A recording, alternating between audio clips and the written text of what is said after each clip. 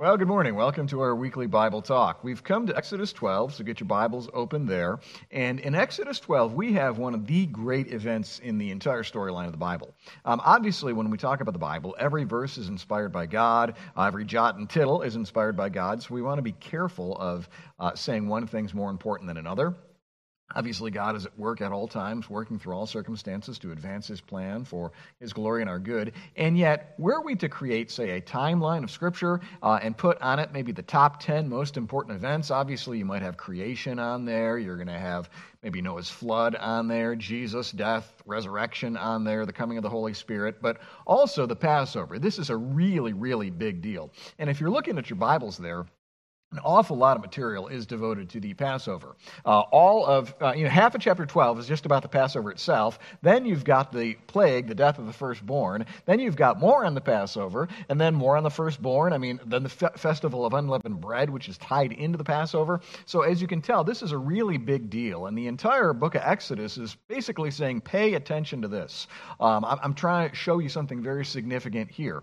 It actually reminds me of how in the Gospels, so much time is devoted to Jesus' last week on the planet. If you've ever read the Gospels, I think it's the Gospel of Mark, like 40% of Mark is devoted to the last week of Jesus' life, which again, it's a lot of material when so many other things could have been talked about. We don't know anything about Jesus, when he was like 10 years old, when he was a teenager, when he was, we have very little information on big portions of Jesus' life, and yet so much devoted to the last week of his life, highlighting how significant it is. In a similar manner, we've got so much here about the last plague and about the Passover, which accompanies the last plague, showing us the significance of it. Now, just to quickly put this passage in context, like we've said many, many times, we're in the study of God redeeming his people out of Egypt. They were slaves to a very cruel taskmaster, Pharaoh. For 400 and some years they were slaves, but then God in his mercy raised up Moses. Moses is progressively humbling and crushing Pharaoh through these various plagues that we've looked at, plagues of flies and gnats and frogs and darkness and all sorts of horrible plagues. Like I've said before, they're the reversal of creation. They're kind of showing what creation can turn into, the kind of the chaos and the craziness that can happen when God's good order is not instituted. But more than that, they're designed to humble Pharaoh and to show that his gods are no gods. His gods are dead idols, but Jehovah, he is the true and living God. And sort of bit by bit, Pharaoh keeps hardening his heart. There'll be a plague, and you might even think that Pharaoh's starting to see the light, but he'll harden his heart and say, no, you guys can't go. Come on back here. You're not going anywhere. He's done that, but this final plague's going to change everything. And something significant in the storyline of the Bible, it's here that Israel transitions from being just sort of a ethnic group to a nation. We're going to especially talk about this with the Ten Commandments if we ever get there. But early on, when you're talking about just the descendants of Abraham, the Hebrews, they were more like an ethnic group, just, kind of people wandering around. They didn't have any real organization, no government, no king or anything like that. But here, in the book of Exodus, is where they transition from being just sort of scattered Hebrews to all of a sudden the nation of Israel. And it sort of puts the pieces in place for then the king to arise. First Saul, then David, and ultimately King Jesus. So maybe keep that in mind. This is a huge transition, not only in the history of the people of Israel, but in the storyline of the entire Bible. Now, you can probably tell I've got a lot that I'd like to say here on the Passover. So before we dive into it, let's pray for God's help. We'll see how far we can cover. Like I said, the Passover covers most of chapter 12, which is a lot of material. So we'll just start reading through it, walking through it, and let God speak to us through it. Let's pray. God in heaven, please help us. We love your word, and we want to hear you speak to us through it. So please, open our hearts now. Give us the gifts of conviction, mind renewal, repentance, transformation. Help us, Lord, to see the significance of the Passover and how it points us to an even greater Passover, Jesus, our Passover Lamb. Please give me grace to make comments that accurately, helpfully bring out the meaning and the intent of this passage, and for all of us, give us grace and faith to embrace your word and to be doers of your word, not hearers only. Through Jesus we pray. Amen. Now, I think what I'm going to do is read it paragraph by paragraph. You'll know if you listen to these Bible talks lately, I've kind of been going back and forth. Do I go like kind of verse by verse and make comments, or do I read the entire section and make comments on the entire section? I think I'm going to go paragraph by paragraph this time, and we'll see how that goes. So let's start verses 1 through 6. The Lord said to Moses and Aaron in the land of Egypt, "This month shall be for you the beginning of months. It shall be the first month of the year for you. Tell all the congregation of Israel that on the 10th day of this month every man shall take a lamb according to their father's houses, a lamb for a household. And if the household is too small for a lamb, the nearest neighbor shall take according to the number of persons. According to what each can eat, you shall make your count for the lamb. Your lamb shall be without blemish, a male a year old. You may take it from the sheep or from the goats, and you shall keep it until the 14th day of this month, when the whole assembly of the congregation of Israel shall kill their lambs at twilight." Now pause there. Hopefully you can see as we read that the huge significance that this event will now play in the role of the people of Israel. Did you catch the way in which the entire calendar now is going to be defined by this event? Verse 2, "This month shall be for you the beginning of months." This is kind of the beginning of your nation. It reminds me of July 4th. You know, we celebrate our birthday as a nation every July 4th because that's the day they signed the Declaration of Independence. In a similar way, this event is huge. This is going to be the beginning of the calendar year for you. And what are they to do? On this particular day, they're to take a lamb. Now, there are many important things to notice about this lamb, and here's a couple of things I want you to keep in mind as we talk about the Passover. First, the entire Passover is a type of Jesus and his work. We've talked about types before. They're divinely intended illustrations of the work of redemption. And that's what we have here, a perfect lamb, without blemish, spotless, killed at twilight. All of these are pictures of Jesus and his work. Always keep that in mind. And it's no coincidence that when we get to the New Testament, what does John the Baptist say when Jesus shows up on the scene? He says, "Behold the Lamb of God who takes away the sins of the world." Later on in I think it's 1 Corinthians, possibly 2 Corinthians, Paul says, "Christ our Passover lamb has been sacrificed." So again, here 1400 BC, God is embedding all of these details into this event so that it's a divinely designed illustration of what Jesus would do. Just one more testimony to the way in which the Bible is the Word of God. I already alluded to it, but again, notice the allusions to Jesus in verse 4. Verse 5. "A lamb without blemish." We've talked before about the way in which Jesus was totally without sin. That's illustrated here by this lamb.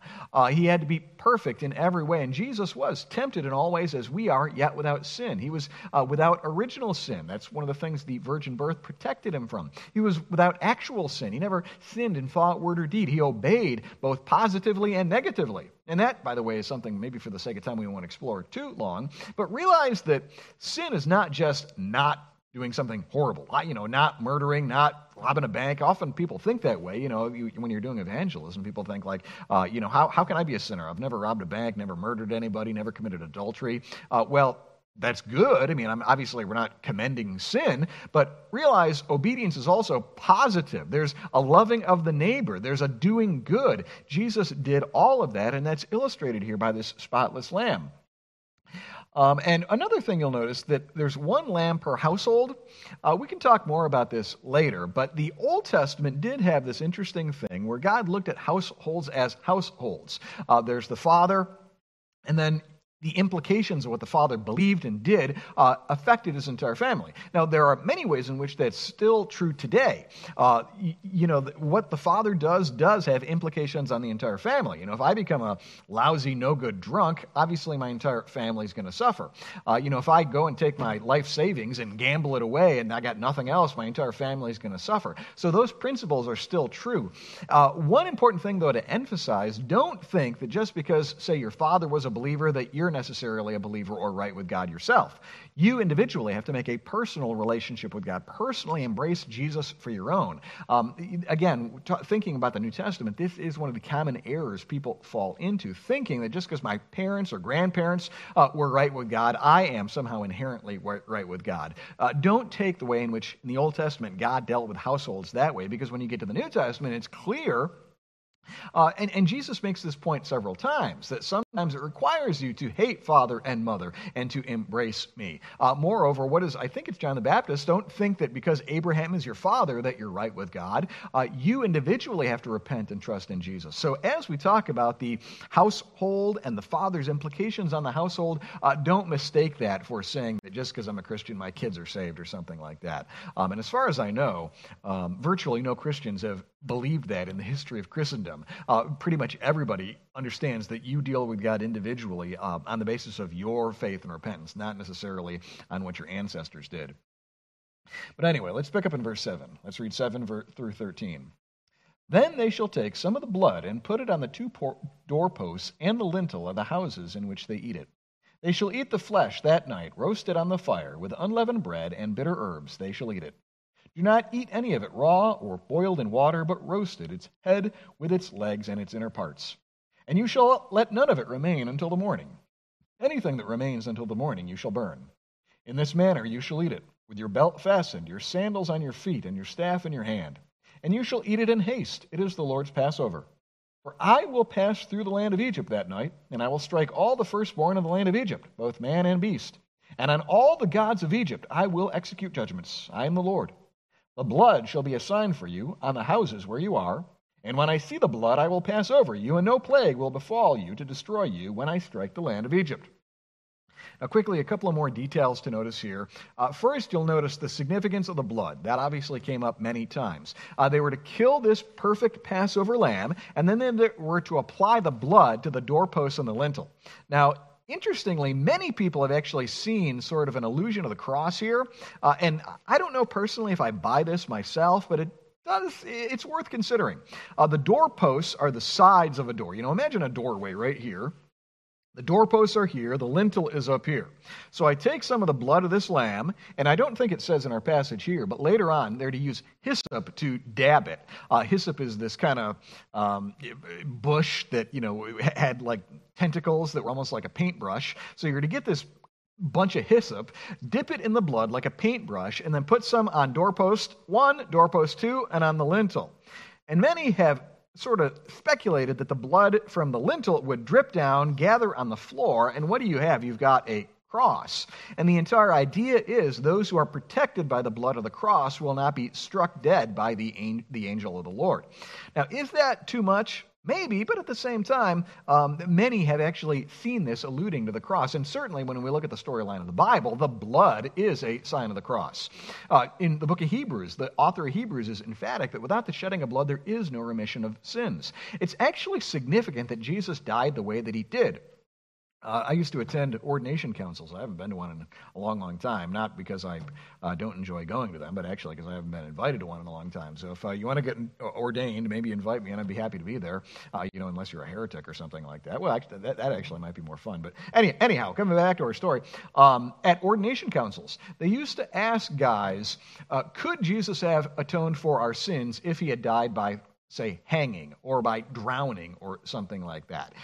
The proper answer is actually no, because the Bible is emphatic that there's significance in the shedding of blood. Without the shedding of blood, there is no forgiveness of sins. It kind of ties into the whole theology of blood, believe it or not, in the Bible. There is significance, and this is why, for instance, the Jews, when they killed an animal, they were to pour out the blood on the ground. I mean, there's a whole sort of theology going on here. And that's why, I'm not saying God's hands are bound or God couldn't do whatever he wanted, but in God's plan, Jesus' blood had to be shed because it sort of ties into this entire theology. It reminds us of how bad our sins are. How do you respond when you see blood? Most of us are a little bit repulsed, unless we've become kind of hardened to it because we're a butcher or something like that. And if you're a butcher, I'm not, there's nothing wrong with that. I mean, obviously, that can be a God-glorifying calling, and you can, get used to blood and whatnot. But I think the natural human response to blood is a little bit of repulsion. I've heard of people that pass out when they see blood. It is kind of, we don't like to look at it, smell it, touch it. It's kind of repulsive. As God has put that in our souls to show us the evil of our sins. Our sins are so evil that they require the shedding of blood. This disgusting thing that we don't like being around, that's how evil our sins are. Now, jump forward to the New Testament. When we talk about Jesus, we're talking about God incarnate. So his blood is the blood of God incarnate. It's it's infinitely more precious than our blood. So this tells us, about how evil our sins are. They required the blood of God incarnate to wash them away. And yet it also tells us about the love of Jesus. He was glad to shed his blood to take our sins away. All of that is prefigured here in this Passover lamb. Another thing, I tried to emphasize this while I was reading it, but in verse 12, on all the gods of Egypt I will execute judgments. We've talked about this before, but again, the entire Exodus storyline is designed to show the deadness of the idols of Egypt, to show that they are worthless nothings, that at best they are demons. And I, Jehovah, am the true God. For the sake of time, I won't say much more on that. I've talked a lot about idolatry and about the way in which the plagues are, again, specifically against the idols of Egypt. But here you see that that's explicitly in the book of Exodus. This is not something we've just invented and read into it. Now, something to notice, very importantly, verse 12, I will pass through the land of Egypt that night. Later on, it talks about the angel of the Lord passing through, the angel of death passing through the land of Egypt. So which is it? Is it the Lord? Is it the angel of death? Is it possible it's both? I think for the sake of time, we'll talk about that when we get to it. And I'll show my hand right now. I actually think that there's a high likelihood that the angel of death is actually Jesus. And again, for the sake of time, let me delay explaining all of that until we get to it. But maybe hold that thought in the back of your mind. Is it possible that the angel of death who slaughtered all of these firstborn is actually Jesus? If that is, that does sort of shape the way in which we look at Jesus. But let's wait till we get there and I can make my argument for that. You'll notice that they're to observe this Passover ready to roll. They got their sandals on their feet, their belt in their hand, they're holding on to their walking stick. And interestingly, they are to reenact that on into the future. The Passover, by the way, was designed to be repeated once a year. This was not like, just one Passover once and then they were to forget about it. This was actually to be repeated every single year, sort of a community feast. Even if you know Jews today who are, semi-conservative, semi-serious, they still observe the Passover to this day. 6,400 years later. It is like the defining event of their nation. And even when they observe it today, they observe many of these elements. They've got the unleavened bread, they've got the wine, they're to do it in haste and so forth, all going back to this particular event. One other thing to sort of think about, our observation of the Lord's Supper is the transformation of the Passover. If you read the Gospels, that's what Jesus does. On the night before the night he's betrayed, they're observing the Passover. He transforms that into the Lord's Supper. Now, some of the elements are different. We don't eat bitter herbs and we don't eat lamb when we eat the Lord's Supper, and that's okay. We don't have to. But the entire sort of event here of the Passover creates the foundation for the Lord's Supper. And by understanding the Passover better, we understand the Lord's Supper better. Again, maybe for the sake of time, I'll delay talking about that until a little bit later. Let's keep going. Verse 14. This day shall be for you a memorial day, and you shall keep it as a feast to the Lord throughout your generations, as a statute forever. You shall keep it as a feast. For 7 days you shall eat unleavened bread. On the first day you shall remove leaven out of your houses. For if anyone eats what is leavened, from the first day until the seventh, that person shall be cut off from Israel. On the first day you shall hold a holy assembly, and on the seventh day a holy assembly. No work shall be done on those days, but whatever one needs to eat, that alone may be prepared for you. And you shall observe the feast of unleavened bread, for on this very day I brought your hosts out of the land of Egypt. Therefore you shall observe this day throughout your generations as a statute forever. In the first month, from the 14th day of the month at evening, you shall eat unleavened bread until the 21st day of the month at evening. For 7 days no leaven shall be found in your houses. If anyone eats what is leavened, that person will be cut off from the congregation of Israel, whether he is a sojourner or a native in the land. You shall eat nothing leavened in all your dwelling places. You shall eat unleavened bread. A couple of quick things to notice here. First, this is clearly looking forward to after they leave Egypt. Because here's something important to keep in mind. There's the Passover, feast itself, but then there's the 7-day festival of unleavened bread, and they're tied together. The first day of the Passover is the Passover is the first day of the 7 days of unleavened bread. Now, in Egypt, they weren't going to have the opportunity to celebrate the 7 days of unleavened bread. Why? Because this very night, Pharaoh says, get out of here. I don't want to see you again after his son is dead and whatnot. So this is clearly looking forward to future years, future generations when the Passover is tied to the Feast of Unleavened Bread. Now, thinking about leavened bread, what is leavened bread? Leavened bread is bread without yeast. It's kind of like crackers or matzah. If you know what, you can go to Walmart or Meyer and buy matzah bread. They're basically just great big saltine crackers without the salt on them. And it's something similar to that they ate accompanying the Passover. Now, again, tying this in with typology, typically leaven in the Bible is a picture of sin. Not always. We can go to some of the parables in the New Testament, and it seems as if leaven there is picturing something else. But 9 times out of 10, leaven is a picture of sin. And again, the unleavened bread, the bread without sin, is pointing us forward again to Jesus, the sinless sacrifice for our sins. And this is why when you go to, say, Galatians, Paul talks about a little leaven leavens the whole lump. You don't let sin fester in your community. You've got to deal with it. You've got to root it out. It's not something to take lightly, not something to wink at or to tolerate. You've got to root it out. And again, that's all pictured here in the Festival of Unleavened Bread. I think for the sake of time, we'll conclude there for today. We'll pick up, Lord willing, next week at verse 21. How might we pray this back to God? A couple of things come in my mind. First, thank God for all of the types that are embedded in Scripture that are fulfilled in Jesus. To me, these are some of the most beautiful and powerful evidences that the Bible is from God. And these really are everywhere. These lambs that without the shedding of their blood, our sins can't be forgiven. For hundreds of years, Jews probably didn't get it, but they were picturing Jesus every time they did that. Unleavened bread, again, another picture of Jesus. We're going to see more of these. Again, all of these are, to me at least, reminders that the Bible is the Word of God. Let that sink in and strengthen your faith that the Bible is trustworthy. Additionally, let's praise God that He provided for us a sacrifice in the first place. Never forget that God was not obligated to provide a Savior. As soon as we rebelled and broke God's laws, God could have said, okay, you don't want me, you don't have to have me, be gone, go to hell forever. And I'm not being harsh when I say that. God would have been righteous had He done that. That's how great our sins are. And yet instead, God loved us and He provided a Passover lamb, a lamb whose blood washes our sins away. And that Passover lamb's name is Jesus. So let's thank God for that. But also, think about, has the blood been applied to the doorpost of your life? Has Jesus' blood been applied to you so that when the angel of death comes, you won't be slain in judgment? How does that happen? Think about John 1:14. To as many as received Him, to them He gave the power to be called sons of God. So have you personally, individually turned from your sins and embraced Jesus? Have you said in a figurative sense, Lord, apply Jesus' blood to the doorpost and the lintel of my life? I am a condemned sinner. I deserve to be cut down by the angel of death. But I know that You're a gracious and merciful God, and You've given us this Passover lamb. Please apply His blood to my life. Has that happened in your life? If not, today is the day to embrace Jesus as your own. Let's pray to these ends and we'll be done. Let's pray.